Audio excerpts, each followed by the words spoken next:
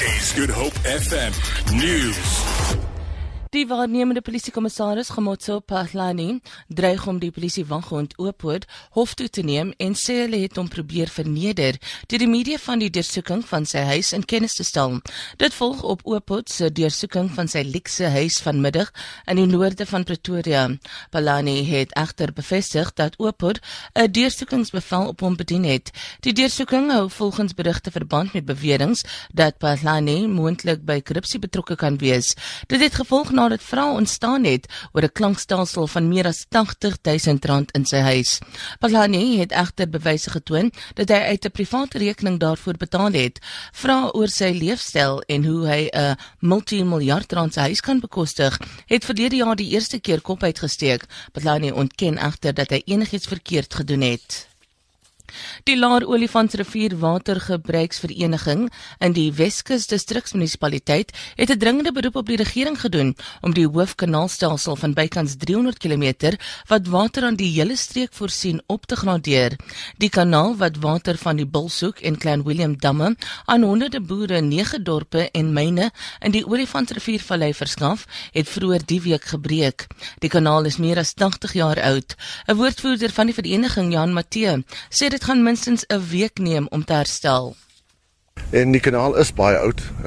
Hy is seker omtrent 85 jaar oud. Die betonsterktes in die beton is nie heeltemal wat dit moet wees nie. Ons kan verstaan daardie dae het hulle nie die toerusting gehad om die goeie betonstrukture te bou nie. Ons moet daai vra maar aan die infrastruktuur afdeling van waterreëse vra wanneer dit gaan opgradeer. Deel van die Klein Willem dam se verhoging is daar sprake van hulle gaan die kanaal opgradeer.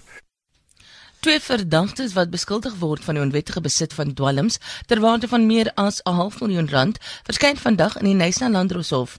Die 28 en 29-jarige verdagtes is Woensdag aand na 'n wenk in Vryburg naby Honley van die pad getrek. Die motor is deursoek en die dwelms is na bewering versteek in die agterste deurpanele. Meer as 4.000 Mandrax-tablette en 10 pakkies tik is gekonfiskeer. Die totale straatwaarde word op meer as R600.000 beraam. Daar is ook op hulle voertuie swart tas met 'n Oos-Kaapse registrasienommer beslag gelê. Die sekretaris-generaal van die ANC, Gwede Mantashe, sê leiers word in klaskamers gevorm en nie in drinkplekke nie. Mantashe het op die gedenkslesing van die ontslape sekretaris-generaal van die SAKP, Joe Slovo, in Oos-London gesê, Slovo was 'n intellektuele leier en 'n vryheidsvegter.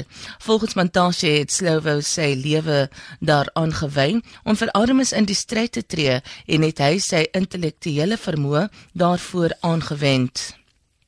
Soldate van talle lande in Wes-Afrika het hulle militêre operasie in Gambia gestaak, sodat streeksleiers 'n laaste poging kan aanwend om Yahya Jammeh te oorreed om die mag te oorhandig. Dit volg na Adama Barrow gistermiddag in Gambia se ambassade in Senegal as president ingehuldig is.